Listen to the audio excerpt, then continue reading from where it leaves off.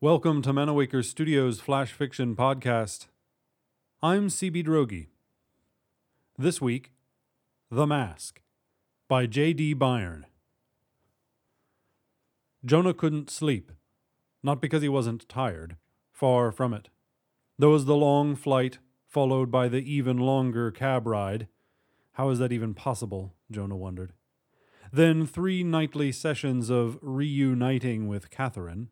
They'd missed each other terribly in 3 weeks since she came to D.C. Catherine, however, had no problem going to sleep.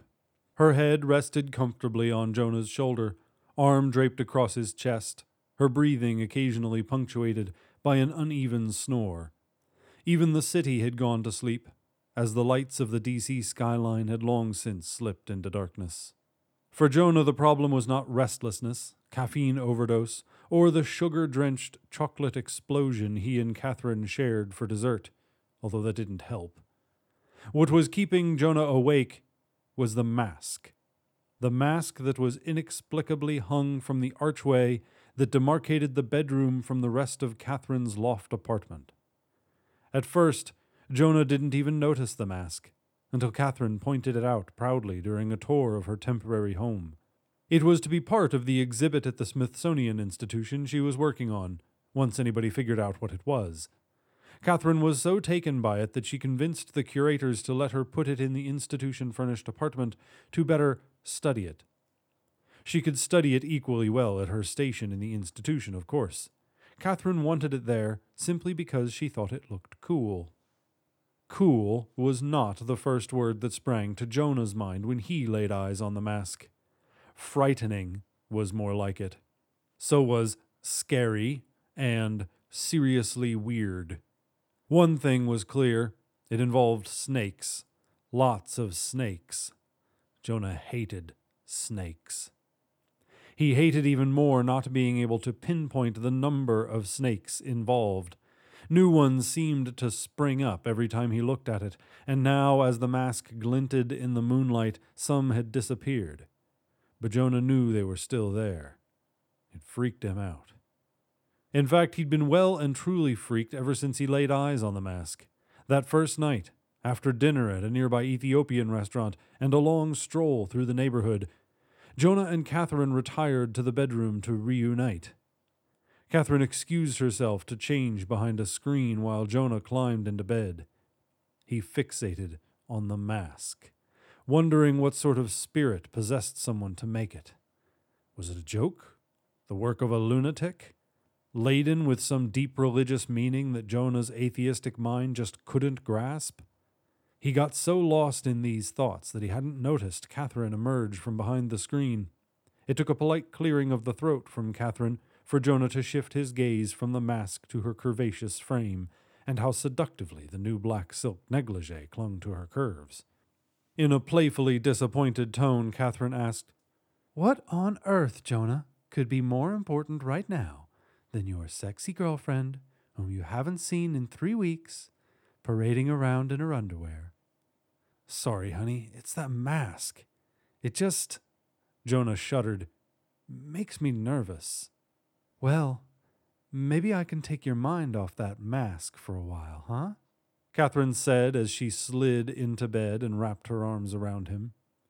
The diversion that night, and the night after, and this night too, had only been temporary.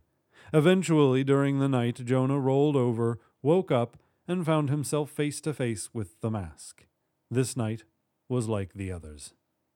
As Jonah sat up and wondered about the mask, something else did draw his attention. A noise, like a metallic rattle, coming through the front door. Jonah changed the target of his stare and looked toward the door. Thanks to a combination of moonlight and the light from next door shining through the kitchen, Jonah saw a crouched human form slowly creep into the apartment.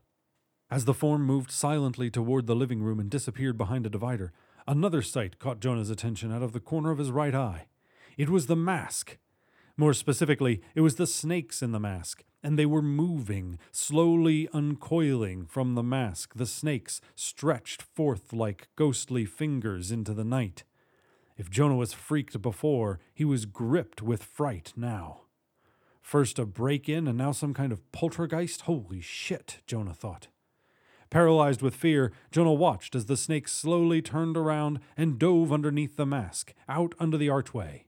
Jonah peered around the corner and saw the trail of snakes turn around the corner of a divider where the intruder had gone. He heard something drop, something heavy but not breakable, and heard the squeaky scurrying of tennis shoes on a bare wood floor. He saw the intruder fly out of the apartment, not even closing the door behind him. As Jonah struggled to process this turn of events, the snake silently drifted back into the bedroom and settled back into the mask. Still freaked, but no longer completely frightened, Jonah got up, closed the door, checked the lock and deadbolt. Then he went back to bed. Catherine lay there, mouth slightly open, arms splayed across the pillows. She snored gently, oblivious to the world around her. Jonah slid in beside her, slipping himself underneath one arm. He looked at the mask and then, for the first time in 3 days, went to sleep. This has been The Mask, written by J.D. Byrne, and originally published in The Last Aerith and Other Stories.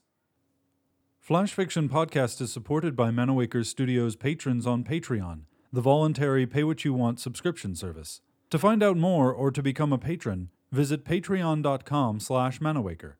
For more information about Manawaker Studios' other projects, including books and games, visit manawaker.com, which is also where you should go to learn more about the authors featured on this podcast or to get details about submitting a story. The Flash Fiction Podcast theme song is by Kevin MacLeod. I'm CB Droege. You can follow me on Twitter and Facebook at CBDROEGE. Thanks for listening.